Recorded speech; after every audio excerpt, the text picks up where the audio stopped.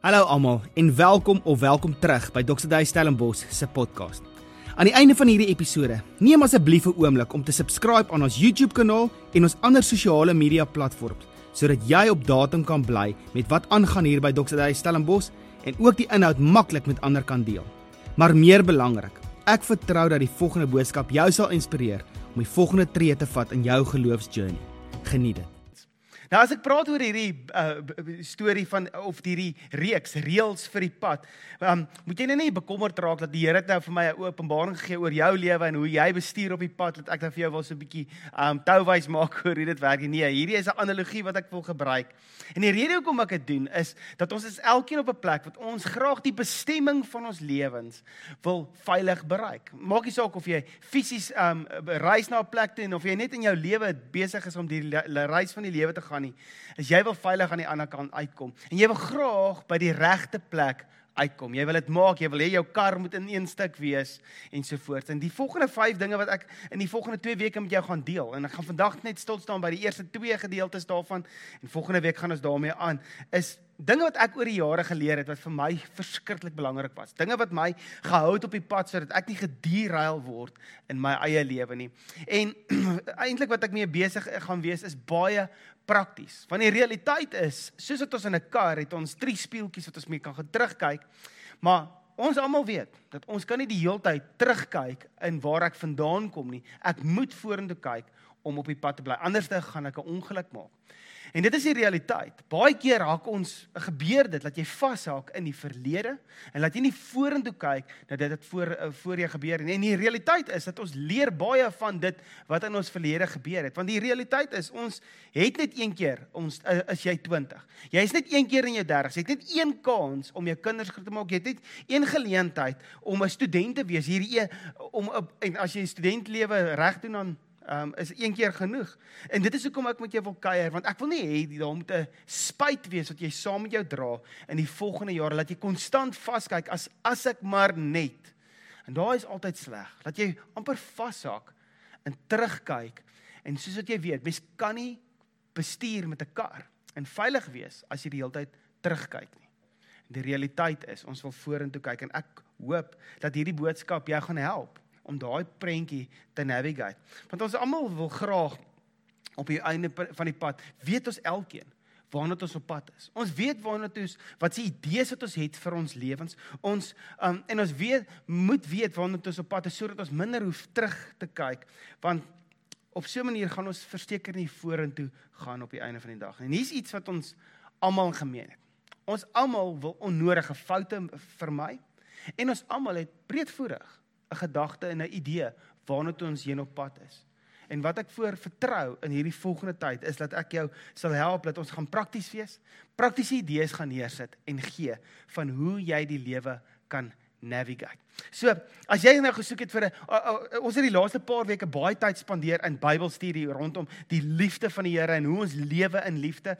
En vandag en volgende week gaan baie meer prakties wees. So as jy die Bybelstudie nou gesoek het, dan wil ek jou regtig aanbeveel dat jy gaan kyk na dit wat ons voorheen gedoen het in die laaste paar weke. Nou die eerste reël vir die pad is, jy moenie alleen gaan nie. Verlede week het ek spesifiek daaroor uitgebrei, dat ons is konstant besig om in ons kultuur as gemeente vir onsself die vraag gevra, waar is jy besig om in te skakel? Saam met wie doen jy lewe? Want die lewe is net beter saam met ander mense. Ons is nie gemaak om alleen te wees, ons is gemaak vir community. En wanneer ons saam met ander mense reis, dan sit dit ons eintlik op 'n plek waar ons nie alleen raak nie. En die kultuur van vandag se lewe is amper asof mens baie keer geïsoleerd raak in hierdie lewe. En dit kan gebeur as gevolg van moeilikheid wat oor 'n mens se pad kom. Dit kan dalk gebeur as gevolg van jy's dalk skepties oor community, jy's dalk skepties oor medegelowiges, wat is hulle intensie, hoekom reik hulle uit na jou toe. Jy's dalk ook op 'n plek waar dit net jou persoonlikheid is, wanneer die druk baie raak, dan onttrek jy jouself. En hier is 'n groot ding. Wanneer ek en jy deur die lewe gaan, en een van die reëls is, jy moenie jouself op 'n plek kry waar jy geïsoleerd raak, want dit is die versoeking wat oor ons pad kom. Wanneer die druk opkom, wanneer dit jou persoonlikheid is, wanneer dit meer jou comfort zone is, dan is jy amper op 'n plek waar jy jouself kom isoleer. En dan gebeur die lewe met jou. En die lewe deel 'n paar klappe uit in jou lewe, dat jy op die einde van die dag in die isolasie eintlik seer kry. En dit is nie die Here se hart vir jou lewe nie. Want baie keer is die versoeking is, wag, laat net eers dinge self uitfigure. En ek wil jou aanmoedig om daai stem in jou lewe wat vir jou sê, isoleer jouself, gaan figure eers die dinge self uit. Maak jouself dat jy het nie nou ander mense nodig om hierdie ding uit te figure nie. As daai stemmetjie in jou lewe konstant opduik, om daai stem te gaan stil maak. Want ons is gemaak binne in community. Ons is gemaak vir community en ons het lywe nodig in ons lewe. Lywe mense wat ons ken wie ons regtig is, ken waardeur ons gaan, wat regtig aangaan in ons lewens, sodat hulle vir ons kan bid, sodat hulle ons kan bystaan. Ons is gemaak daarvoor. En hier's 'n groot waarheid. Saam met wie jy die lewe doen, gaan bepaal waarheen jou lewe gaan. Dit is 'n ding wat ek al vir jare lank in ons jeugbediening vir mense kom sê, dit is juist daai, dat jy het mense, die mense saam met wie jy die lewe doen, gaan bepaal waar jy opeindig. En die geheim wat ek ontdek het, is iets waarvoor ons versigtig moet wees. Dus in die eerste plek, daai stemmetjie wat ons uit community wil uithaal en ons wil isoleer, moet ons stil maak. Maar dan moet ons ook versigtig wees vir die aanvaardingsmagneet in hierdie lewe. Want dit is 'n ding wat baie aantreklik is. Dit is 'n baie sterk magneet en ek sien dit in jeugbediening al vir jare. Daar waar jy, en dit is gewoonlik waar die magneet die sterkste is waar jy 'n transisie in jou lewe maak. Ek het dit gesien met ouetjies wat uit skool uit en in universiteit instap, na 'n nuwe dorp toe trek en hierso studeer hulle nou en hulle is amper op 'n plek wat hulle binne in die transisies van die lewe, en die transisies gebeur soos jy swat klaar, jy gaan begin net werk, jy trek na 'n nuwe stad toe, jy trou, jy gaan deur hierdie transisies in jou lewe en die mense wat die meeste moeite met jou doen aanvanklik is die mense wat vir jou aanvaarding kom gee terwyl jy deur hierdie transisie gaan. Is gewoonlik die mense met wat jy toelaat in jou lewe en wat jy aanhang in jou lewe. En wanneer jy deur hierdie transisies gaan en jy het hierdie aanvaarding nodig, net dat jy 'n plek het waar jy jouself kan anker, kan dit dalk gebeur. Dat jy jouself omring met mense wat vir jou aanvaarding gee, maar jou waardesisteem is nie noodwendig belyn met hulle waardesisteem nie. En daai het 'n invloed op jou lewe. Ek het dit gesien in die skolebediening, studentebediening, hoe kragtig die aanvaarding is wat ouens beleef. En dat dit baie keer 'n so sterk magneet is, dat ouens op 'n plek sit dat hulle eerder die aanvaarding kies. En dan vir 'n seisoen van hulle lewens, mense toelaat in hulle lewe wat nie eers noodwendig dieselfde waardes en oortuigings in die lewe deel nie. En die mense saam met wie jy op die einde van die dag jou lewe deel, is op die einde van die dag die mense wat te groot mate bepaal waarna toe jy gaan. Nou, miskien is jy nie vandag op 'n plek waar dit 'n probleem is in jou lewe. Maar dalk is hierdie wysheid wat ek nou vir jou gee, of wat jy met iemand anders kan deel. Iemand wat jy mee 'n pad stap, iemand wat jonk is in jou huis, jy het dalk kinders, jy het dalk studente, jy het dalk kleinkinders met wie jy hierdie dalk moet deel. Hier's die ding. Soek vir mense wat jou waardes deel. Waardes is wat jy vooraf, en dit is die definisie van waardes. Waardes is wat jy vooraf bepaal het, wat vir jou super belangrik is. Dit is amper goeders wat nie negotiable is nie. Maar die versoeking is, om mense wat jou aanvaarding gegee het, toe te laat in jou lewe, deel te maak van jou journey, en omdat julle waardes nie met mekaar bly nie, beïnvloed dit jou waardes op die einde van die dag. En dit vat jou na 'n plek toe waar jy dalk eintlik nie in die regte rigting op pad is, wat die Here met jou lewe te doen, wou gedoen het, of wat jy self uitgesit het nie, dat jy eintlik vergeet waarna toe jy op pad is, omrede, daar confusion in hierdie reis van jou lewe is, omdat daar eintlik hierdie dinge is wat teen mekaar werk in jou storie. Hebreërs 10 vers 24, en ek het verlede week daaraan geraak, sê, laat ons ook daarop toelê, om mekaar aan te spoor, tot liefde en goeie dade. Want so kry ons mense in ons lewens in, wat goed is vir ons. En dit is 'n kriteria, wat jy moet gaan bepaal, soos wat jy die lewe navigate. En ek is nou besig om vir jou raad te gee oor jou persoonlike journey, vir alles jy besig is, om deur nuwe fases te gaan, deur 'n moeilike tyd gaan, en besig is om jouself te posisioneer binne in verhoudings. En ek weet, partykeer is ons 'n bietjie skepties oor community, veral as ons nie self die mense kan kies, met wie jy jouself omring nie. Partykeer jy stap in 'n nuwe dorp in, jy stap in 'n nuwe gemeente in, en jy's op 'n plek wat jy sê, hey, ek is nie noodwendig seker of ek hierdie kan vertrou nie, maar wat as?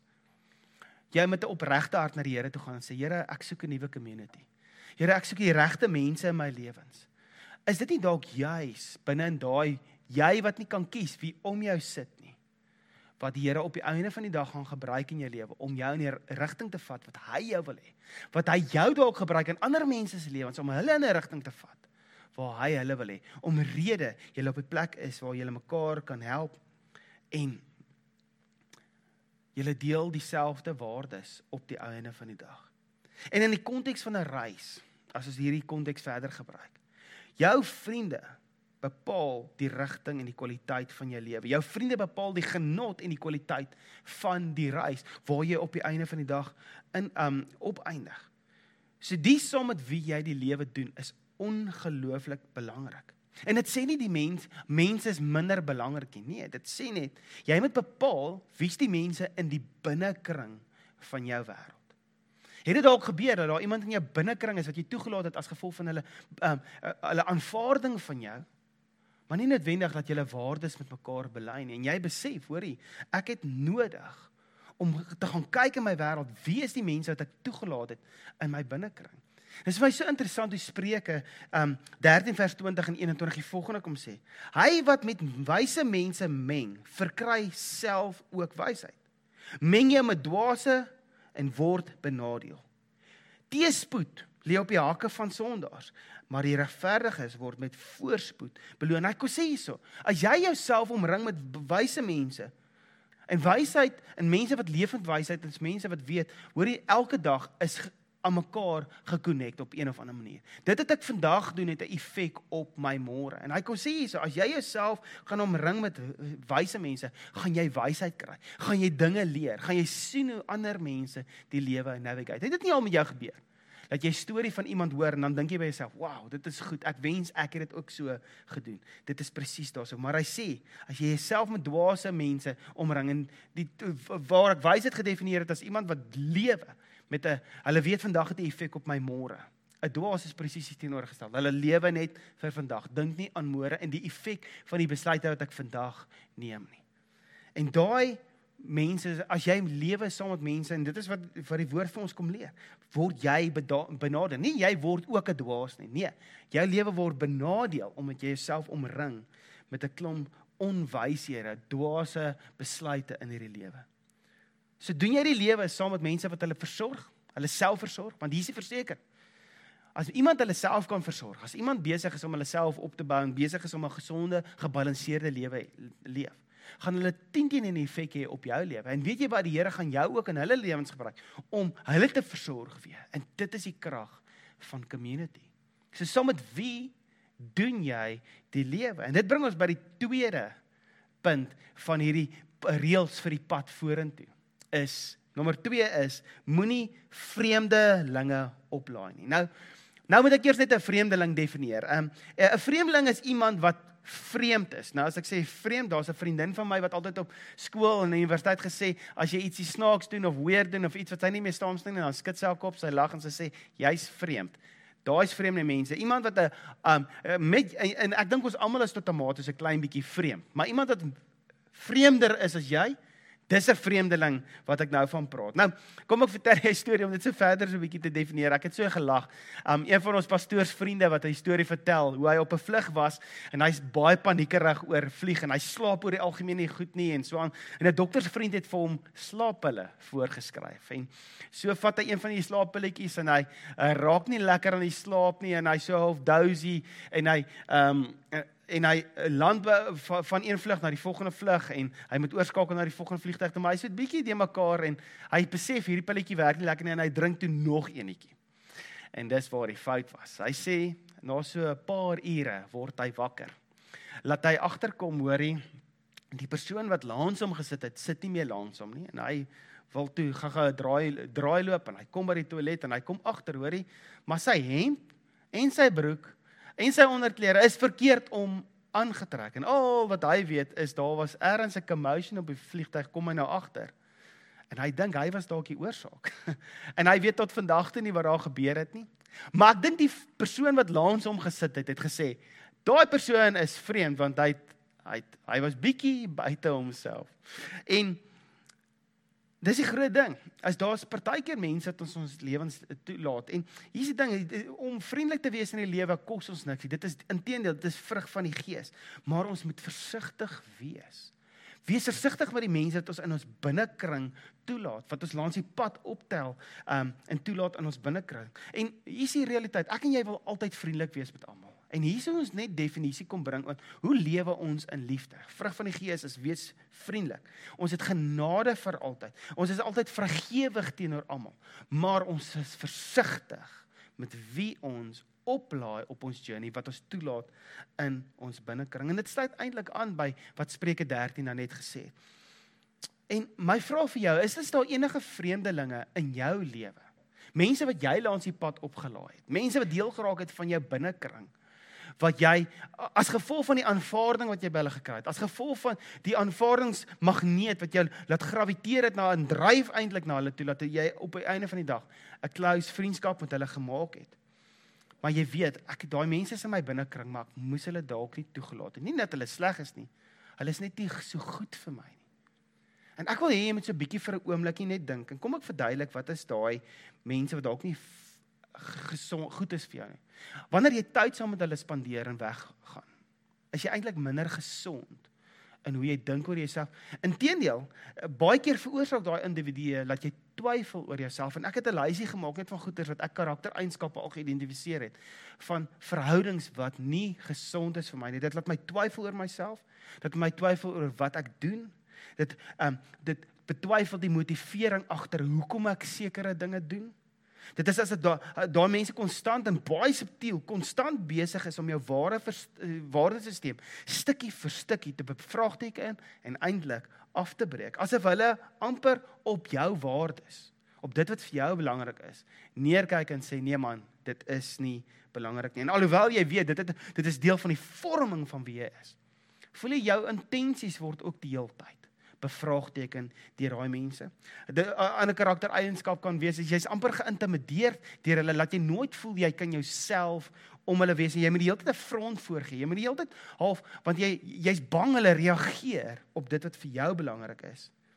En is amper dat jy 'n ander mens geword het, as gevolg van hulle teenwoordigheid in jou lewe.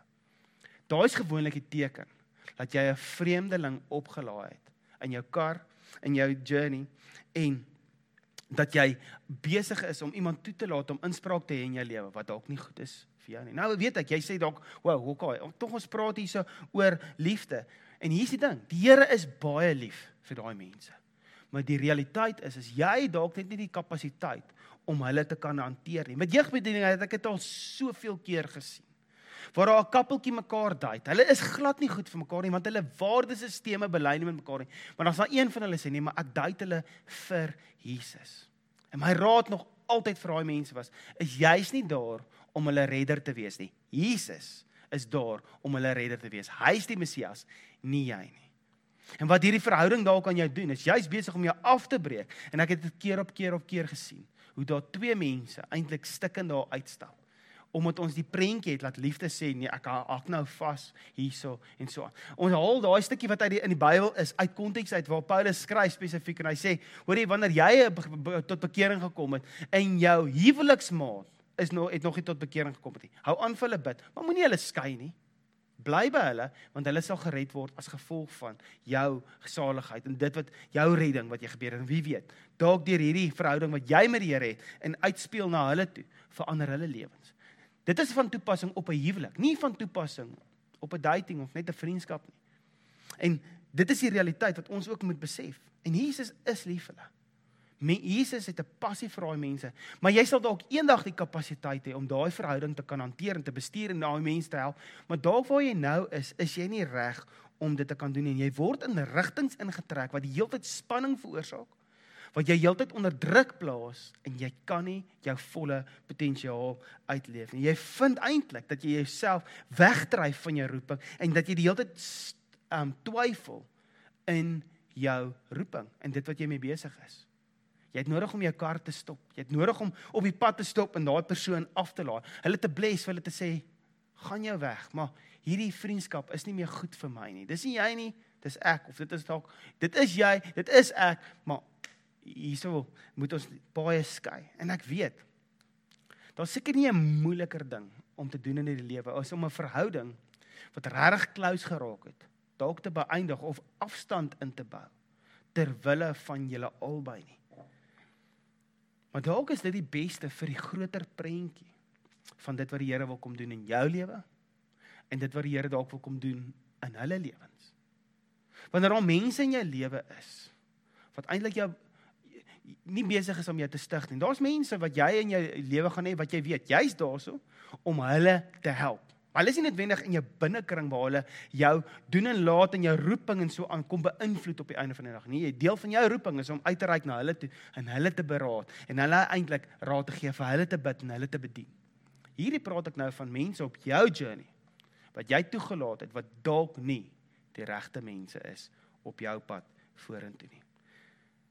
En ek wil jou aanmoedig om nie skuldig te voel wanneer jy so iemand aflaai langs die pad of afstand in daai verhouding insit nie. Want jy's nie kwaad of lelik nie, dit is net julle waardes verskil net te veel. En ons kan nie die lewe verder doen soos wat ons tot nou so ver gedoen het. En as ek terug kan gaan na die kar analogie toe, sal jy jou kar vir iemand leen wat konstant, amper as sprus, jou kar stamp en krap en vergeet om hom vir jou terug te gee, vergeet om hom vir jou te was, vergeet om petrol in te gooi, die sleutel weg te gooi en so, gaan jy jou kar konstant vir so 'n individu leen? Nee, jy gaan nie. Maak nie saak hoe lief jy vir hulle is nie. Maar hoekom sal ons dit met ons eie lewens doen? Toelaat dat iemand die hele tyd half amper aan ons lewens kom stamp. Nou, ek praat dan nie hier van karakterontwikkeling en al daai goetertjies nie. Ek hoop jy sien die konteks. Wie is daar in jou lewe wat dalk meer uit jou uithaal en jou aftrek, jy laat twyfel in jou roeping? Daai mense wat jy bless, die Here vertrou vir hulle lewens, maar te besef, ek kan hulle nie red nie, Jesus moet hulle red, hy is baie lief vir hulle, en hy kan met hulle werk, maar ek kan nie meer nie. Jy het nodig om jou karretjie te stop, en hulle af te laai. Hoekom sal jy dit in jouself doen, om jy konstant die hele tyd seer te kry? En die groot so what vraag van vandag, en as ek vra so wat moet ek nou doen? Wat moet ek doen met hierdie inligting? Ek weet, dalk die Heilige Gees nou met jou kom praat, is besig om iets in jou hart te stir, waar die Here dalk jou wil kom vrymaak van iets wat jy saam met jou sleep. Ek weet nie in watter tipe verhoudings jy dalk betrokke was, of romantiese verhoudings, of jy's dalk in vriendskappe, wat nou, en jy weet, of werksgeleenthede, of werksverhoudings, kliënte, verskaffers, wat jy weet, eintlik is hierdie nie goed nie. En miskien is die Heilige Gees om besig om nou met jou te praat oor dit. Want hy sê, as jy aanhou om hierdie verhouding te koester en na te jaag, gaan jy nie die reis voltooi, soos wat die Here se wil vir jou is nie. Wie is saam met jou op jou journey? Is jy alleen? Dis die vraag. Doen jy die lewe alleen? Doen jy dit eksklusief? Of is jy besig om jouself, omdat jy jouself vasgegroei in 'n geloofsgemeenskap, in jou gemeente, is jy besig om intentioneel met verhoudings daar te groei, met die mense in daai gemeente? Is jy besig om 'n bydrae te lewe tot hulle lewens? Is jy besig om jou lewe oop te maak vir hulle? Ek het baie gesels daaroor verlede week, so ek wil jou regtig aanmoedig, as jy verlede week se boodskap gemis het, om daarna ook te gaan kyk. Die rede hoekom gemeenskap belangrik is. Jy kan nie die lewe alleen doen, en as jy doen, dis my vraag vir jou, hoekom? Wat is die rede? Wat hou jy terug? En die tweede vraag is, wie moet jy aflaai? Wie weet jy, is nie goed vir jou nie? Waar weet jy is 'n verhouding wat nie baie goed is vir jou nie, is besig om jou eintlik uit jou roeping uit te haal? Dalk wil die Here jou kom release en net sê, liefde is om dalk ook iemand te laat gaan, afstand in te bou, sodat jy kan groei, sodat hulle kan groei. En wie weet, dalk af van die pad, kruis hierdie vriendskappe weer, en julle is regtig goeie vriende. Ek kan vir jou 'n paar sulke gevalle neem. Want die Here gee ons altyd nog 'n kans. En daai verhoudings wat opgetel het, jare apart, want ons is nie goed vir mekaar nie, maar nou is ons regtig 'n goeie vriende vir mekaar, want ons het albei partye het gegroei in hierdie storie. Daar's 'n vryheid wat die Here wil kom aankondig in jou lewe, en ek wil jou aanmoedig, soos dat jy besig is om te travel.